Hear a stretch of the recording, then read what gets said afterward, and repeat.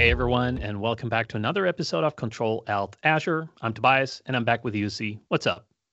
Hey Tobias, peaceful week here, mostly because there's a daycare strike again this week, so our private daycare is closed for a couple of days. Also, public transit strikes this week, and we got about 30 centimeters of snow. So I figured let me stay at home with the 6-year-old, putting the fire in the fireplace, drink some coffee, watch the iPad with the kid, watch some movies, and not really do anything besides a little bit of work, a lot of coffee, a little bit of patience with the 6-year-old when he wants to show me the 15th new iPad game he would really like me to buy for him. But beyond that, business as usual. How about for you? All right, that sounds good. I'm going to ask Sweden to do a daycare strike as well, so we can stay at home and play with the iPad. So for me, I played with something else, and that was an escape room in Malmo. That was great, but perhaps not as great as the previous one I did. And the reason for that, and that's where it ties kind of into technology, was about 5 years ago. That was a custom built ground up by an engineer that did Raspberry Pis and Arduinos and had a load of mechanics connected to that, latches, hidden doors, entire new hallways and rooms being unveiled if you figured a puzzle out. That was a really high-end experience, really mind-blowing. The one we did just now over the weekend was less high-tech, but still a lot of puzzle and think tanking that had to go into that. So what I want to do is I want to call out to our listeners and say, I'm looking for escape room experiences in Scandinavia. If you know any really good escape rooms, let me know. Do reach out. When you were describing the first one you went to 5 years ago, that sounded like one of these experiences where you pay to get in, then you need to pay more to get out as well. But Yeah. happy to see that you made it out safely. So today's episode is an interesting topic, and we will be talking about Azure verified modules with Jack Tracey from Microsoft. Great to have you back, Jack, again. Why don't you introduce yourself, please? Yeah, no, thanks for having me back, guys. And it's always a pleasure to hear myself on the podcast and talk about some cool things that we've been working on. So, yeah, I'm a senior cloud solution architect at Microsoft. I work in our global customer success team, and I interact with Tobias quite a lot in my day job in terms of what we get up to, writing documentation. But I am the Azure landing zones technical lead. So I have a lot of involvement there. I'm also a subscription vending lead, and now the Azure Verified Modules lead. So busy is what I am, but all really exciting stuff and all in a similar space of helping customers adopt Azure. Good stuff. I've noticed on the news the AVM, the Azure Verified Modules. I think a colleague of mine pointed to me that, hey, Jussi, have a look at this. And what happened is that I opened the tab. There's a lot of stuff in there, and I figured, let me get back to this real soon now, and it's been 4 weeks, and I never really got back to that one. So in case somebody in the audience knows even less about AVM than I do, how would you describe what is AVM, what is Azure Verified Modules, and why should people care about it? No, great question. And you're right. It sort of slowly worked its way out into the social channels and started to be present. We haven't done a big sort of here's this new thing and shouting about it from the hilltops, but we will, and that's coming. But we're sort of slowly leaking it out and seeing how people find it and what their initial feedback is.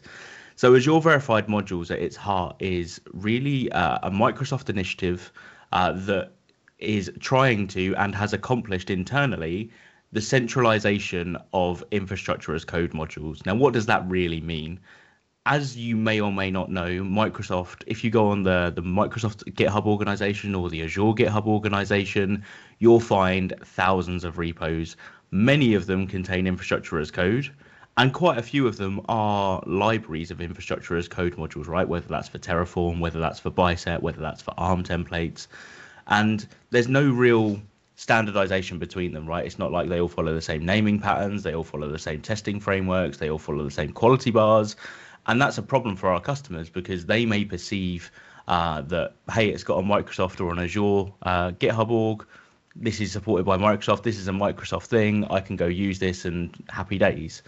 Well, unfortunately, anybody inside of Microsoft can create a Azure GitHub repo or a Microsoft GitHub repo, and I love that about Microsoft, right? Because it's all about like innovation. Don't stop anybody. Like go and create good things and share with customers. But it also has the caveat of you really need to understand what the support agreement is and the license statement is of all of these different projects when you're consuming these open source things, which I don't think is something that every person will do and review. So that top tip number one: make sure you review the licenses and support statements of all these projects.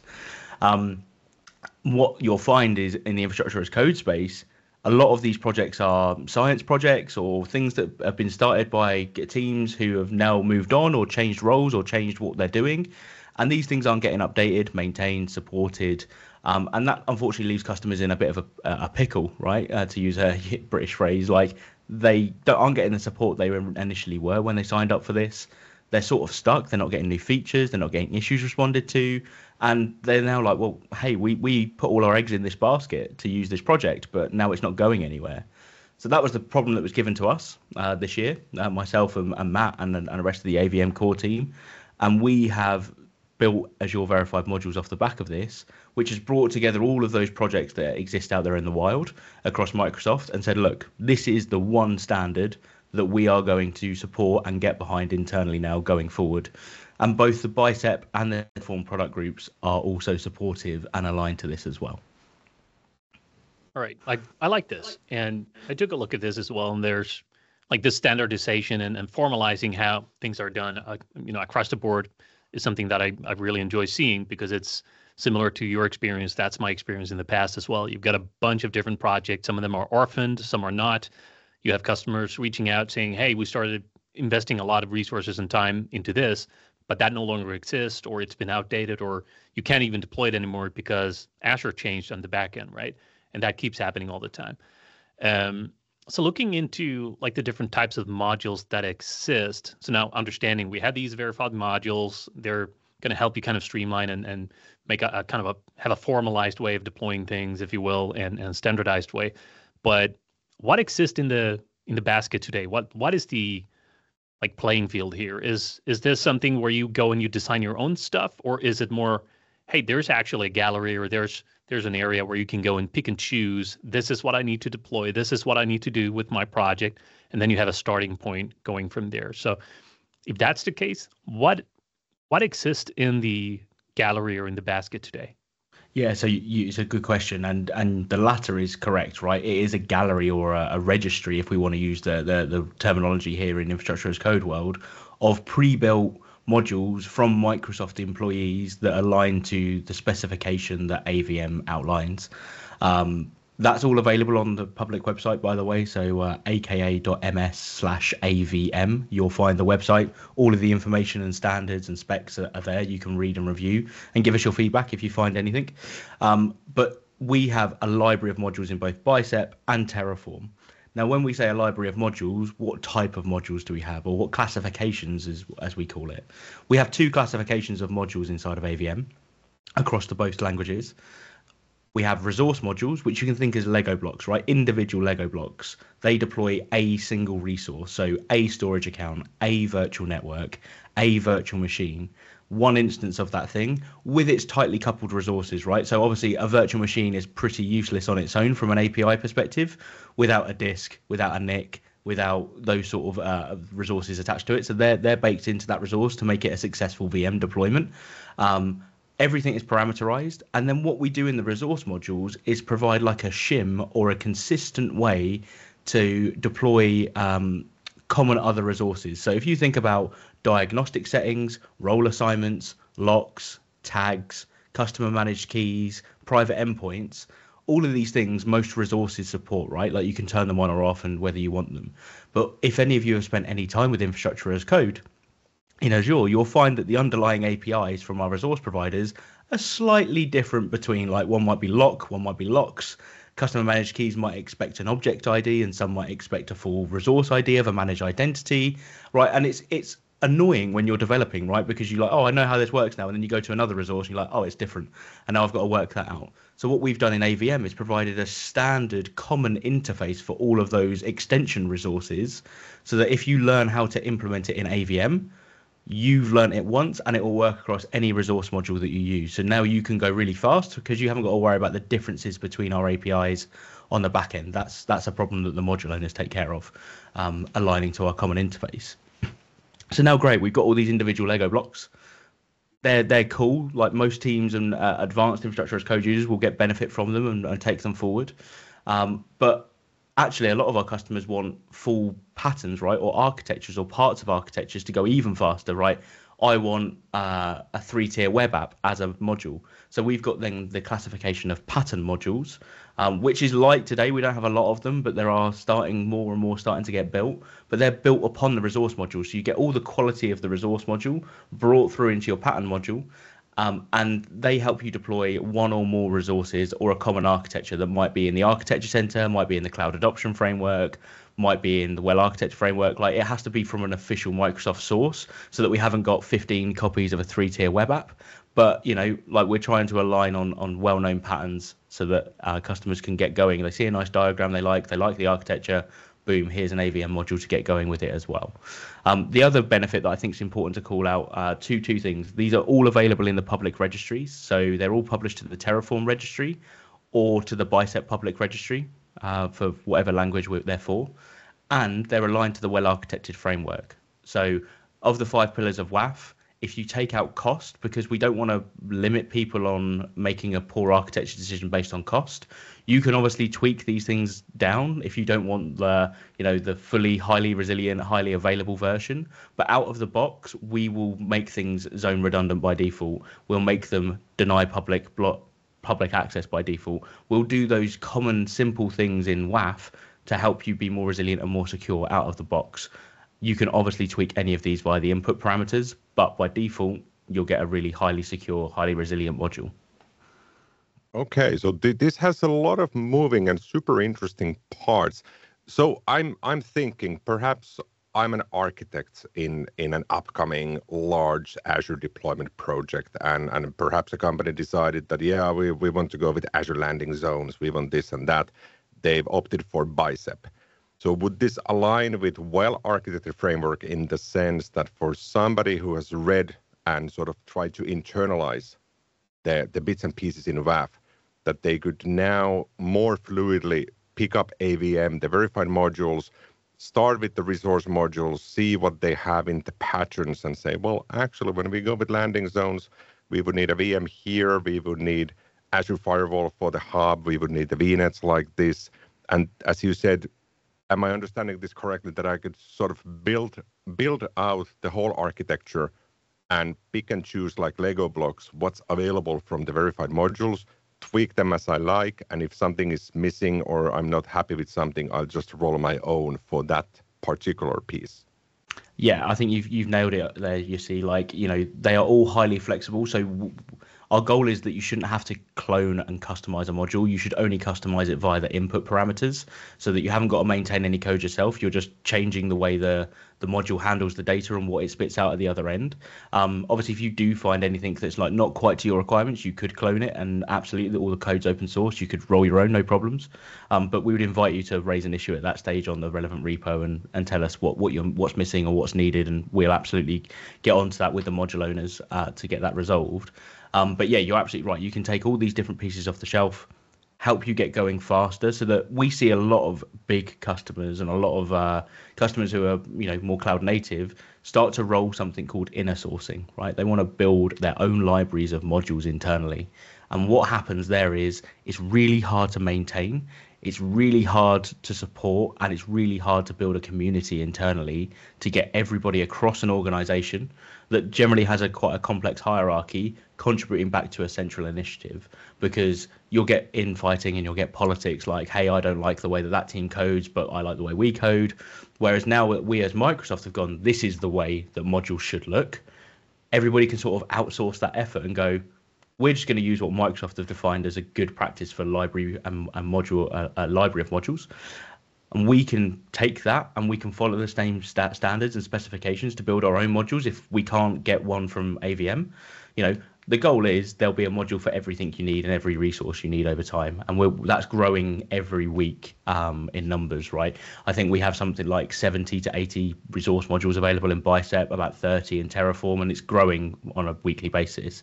So there should be, at some point in the very near future, pretty much every resource you're going to need. There'll be some odd ones that don't exist, but we'll be plugging the gaps and let us know if they are missing. But you won't then need to waste time internally building resource modules or pattern modules. What you can focus on is building pattern modules that are applicable to your business and aligned to your standards inside your business and your architecture very fast, built on a very solid foundation from our resource modules. So you haven't got to maintain that level. You can just build the pattern module level and off you go, and add value to your business quickly, effectively. I love this. And the first thing that comes to mind is, in my experience, when I built our SaaS companies and all the things in the past, we did a lot of things ourselves. And IAC wasn't a thing at the time. We had to do a lot of things on our own. And Bicep just kind of rolled out when I left that world. And we had a lot of configuration drift, like a lot. So we started with something open source, and then we adopted that, kind of what you mentioned with inner sourcing. We wanted to do something ourselves and customize it.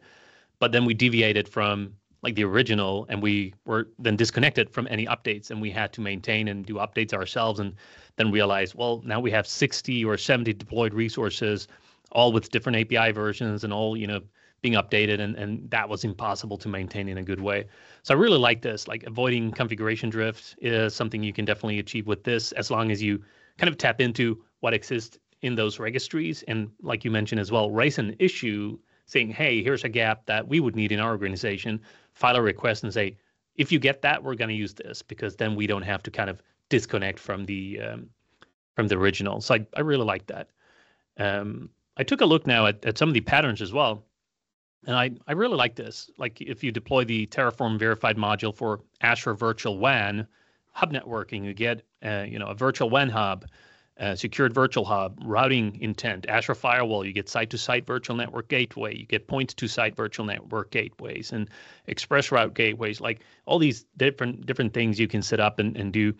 You get them, as I understand it now, then configured in the right way. You'll get a couple of options when you deploy it. It's going to say, hey, what are the input variables or parameters you want to pass in for this specific configuration thing? Everything else is abstracted away. So instead of figuring out everything ground up, like you mentioned as well, you don't need to understand the underlying infra as code, if you will, in Bicep or Terraform specifically for all the resources. If you use a pattern like that, you can just say, these are the things I need, and here's kind of the variables I want to pass in, and then off you go. Yeah, absolutely right. And that's the goal of the pattern modules, is really to help you go as fast as possible without having to understand the resource at the API level. If you look at virtual WAN, a virtual WAN from a resource module perspective actually is a very basic resource, right? It's just the overlaying wrapper of virtual WAN. That doesn't include any hubs, that doesn't include any firewalls, gateways, anything like that. So somebody may go, oh, that's great, I'll use a resource module for virtual WAN, but actually you're going to get something very basic. It's almost like a resource group, right? It's a good way of thinking about it. It doesn't give you a lot, but actually the pattern module for virtual WAN, you've got all of this wealth of knowledge that we've tied together, all these different dependencies, the sequencing, and all of that stuff all gets handled for you. You just pass in those input parameters and variables, as you say. And I think back to your previous point, Tobias, like, be good open source citizens, right? If you see a gap, if you see an issue, raise it back to the repo. We have SLAs that within 3 business days, somebody should give you a reasonable response that's saying, that's a great suggestion, or hey, this is the fix, or we're working on it. So this is the difference with AVM, right? It's not just another infrastructure as code project from Microsoft that is a science project. This is supported by customer support. So you could log a ticket with Azure support, and they will triage it and make sure it's not a platform issue. And if it isn't, and it is a problem with the module, they'll come to us and help us work with you to get it fixed. So that we've really thought about all of this. This is a long-term investment. This is like one and done now. Like, we're not doing another one of these. So this is here for the long time. And also, anybody can contribute, right? Like, so the owner has to be a Microsoft FTE, because that means we can chase them, and if they're not responding to issues, or we need to take ownership of the module because they've disappeared, we can do that. But anybody externally, and we're already seeing this from a lot of partners who have done a lot of this work themselves, they're going, this is a great initiative, scales way better than ours, I'll contribute back into the module for virtual WAN, for a NAT gateway, for anything else, and they're putting PRs in, right? So then our module owners are going, yeah, that's a great feature, love it, add, boom, release a new version, it's available, right? So we can't have module owners that are truly external today. That is something we are working on. We really want to try and get to that as a goal. But anybody from Microsoft can be a module owner, and then anybody can contribute to that module from external, from wherever. So like it is truly open source. I really like the commitment here from Microsoft for sure. Toby always dislikes when I'm spilling out the secrets of the true experts, like when you open Visual Studio and you need to publish something, you just right-click publish and you deploy to production directly. It's so fast. So if somebody wants to use these modules, what's sort of the preferred approach? Because what I'm thinking is that if I go to GitHub, I do search for AVM, maybe I'll find the repo, I'll find maybe a Bicep module. Do I then just download as a zip file and copy them to local directory and try to use them from there? Or is there something more advanced or more preferred for somebody to actually start using the AVM stuff in their own deployments? No, awesome question. So I think it depends on the language that you're going to approach it. So let's tackle each one individually. So for Bicep, you can use go to the Bicep registry modules repo because they're all in a single repo. So aka.ms/BRM for short. You can find them, all the modules there inside the AVM folder. But actually, a nicer way of finding them and browsing them is if you go to the AVM website that we shared earlier, you'll find on the left-hand side in the table of contents a module index. And there is a module index there for both Bicep and Terraform, and split further into resource modules and pattern modules that you can search. And there's also a CSV of these things, right? So if you want to pull it in and automate some things and publish your, like, keep track of your own world, you can. But everything's available there and in a nice table and visible to search and all of that good stuff. They are all available in the Bicep public registry, which means if you open up VS Code and you've got Bicep installed, you could type module, give it a symbolic name, and then the next part in the speech marks where you type br:public to access the public registry, you'll then get IntelliSense for all of these modules appear. So if you type AVM, you'll see an absolute massive list of all of these different modules that you can use, and you can just get IntelliSense support all the way through to find the module you need. You know, hit equals, open the brackets, do require properties, and boom, it will spit out what you need to put in very quickly, and you'll get all of the IntelliSense throughout all of the parameters and input options that you need to provide on what needs to be provided there. So really nicely integrated via the public registry. So we would say don't clone them, don't clone the repository, and don't download a zip file. Consume them directly from the public registry if you can. If you need to internalize them, think about creating a fork of the BRM repo so you've got an easy way of staying up to date and pulling the latest changes in. But we would advise you to consume them from the public interface for now. We are working on an inner sourcing method for Bicep, like how could you inner source these modules yourself but keep the connection to us upstream in BRM in the Bicep registry modules. That's something that will come from the Carmel framework, but you know, that's future, like not right now. We're focused on getting a lot of the modules out of the door before we then look at the inner sourcing journey for Bicep. For Terraform, it's very much the same. They're published all to the HashiCorp Terraform registry. They all do live in separate repos though, so there's no one repo that hosts all of the modules. They're all in individual repos because that's the way Terraform works. So if you looked for Terraform-Azure-RM-AVM in GitHub, you'd probably find them all. But just use the HashiCorp registry, right? So if you go to the HashiCorp registry in Google, do a search for that, open it up, you'll be able to search at the top, and if you type AVM, you'll find all of the AVM modules. And again, consume them from the public registry. They all have examples on how to consume them in each of them. The same for Bicep. There's working examples for each module. So it's not just, here's a module, do what you like with it. It's here's a module and here's some common ways that you'd probably want to use this with dependent resources and stuff like that. And you can get going from there. Obviously, if you're a Terraform Cloud customer or Terraform Enterprise, you can then look to bring these into your own internal private registry if you've got one. But that's a very easy process from HashiCorp. You know, you literally select the modules and they will clone them and handle all of that for you. But yeah, effectively, the message is consume them all from the public registries for today.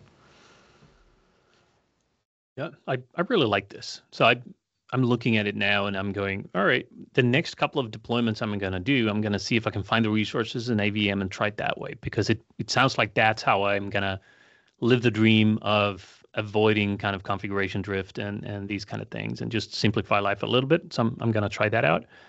I think from my end, I've kind of exhausted the questions I've had here. I want to surface what this is, and Jack, you did that really well. I have a better understanding of what AVM is, and where I can find that and fit that into my organization, and when we deploy things. So from that perspective, I'm happy. Yusi, are there any outlying questions that you'd like to ask Jack on AVM? Yeah, one additional one. So you mentioned that Microsoft FTEs would be the owners, which makes perfect sense for the individual modules. So what's the best way for somebody who's utilizing this, perhaps hitting a problem? Maybe there's a typo, or maybe module is not working as expected, or simply it doesn't work even if it should. Is it the issues in that individual repo that you mentioned, for example, for Bicep? Or is there something more formalized in the sense? Because I think the fear people often have is that you have a great repo, great stuff in there, then you hit the brick wall, you put an issue, nothing happens for 2 years, and you're like, well, what do I do next? Then you go on X or LinkedIn or Facebook to ask somebody else. Or you do what I used to do. You find somebody's alias at Microsoft and ping them directly on Teams and ask for their help, and they might help you or they will block you. It depends a bit on the person who you try to reach out to. Good ask. So absolutely, I think you nailed it on the head. Like, everybody should use the GitHub repo where the module lives to raise an issue against. If you can't find, or you just like, I don't know where this should go, raise it on that AVM repo. And we will redirect it to the right place. Like, that's fine. We look at them all the time. But raise it directly in the repo where the module lives is the best advice I've got for you. In terms of addressing your fear point there, you see, I think it's a valid one, right? And it's the whole reason we've created AVM, is to not get into that scenario. There's automation running on every repository, so that if somebody doesn't respond to an issue within the defined SLAs that we publish on that AVM website, it'll automatically ping the core team, which I'm part of, and there's about 10 of us that are part of the core team. And we then invoke our process to go, right, are you going to look after this? Are you going to sort out this issue? And we'll go and chase the FTE for you. If there's then no response, and it's, say, a security issue or a bug, something's not working, the AVM core team will step in and resolve the issue for that point in time. If it's not, and it's a feature request, we'll keep working with the module owner to see if they want to carry on owning the module and develop the feature.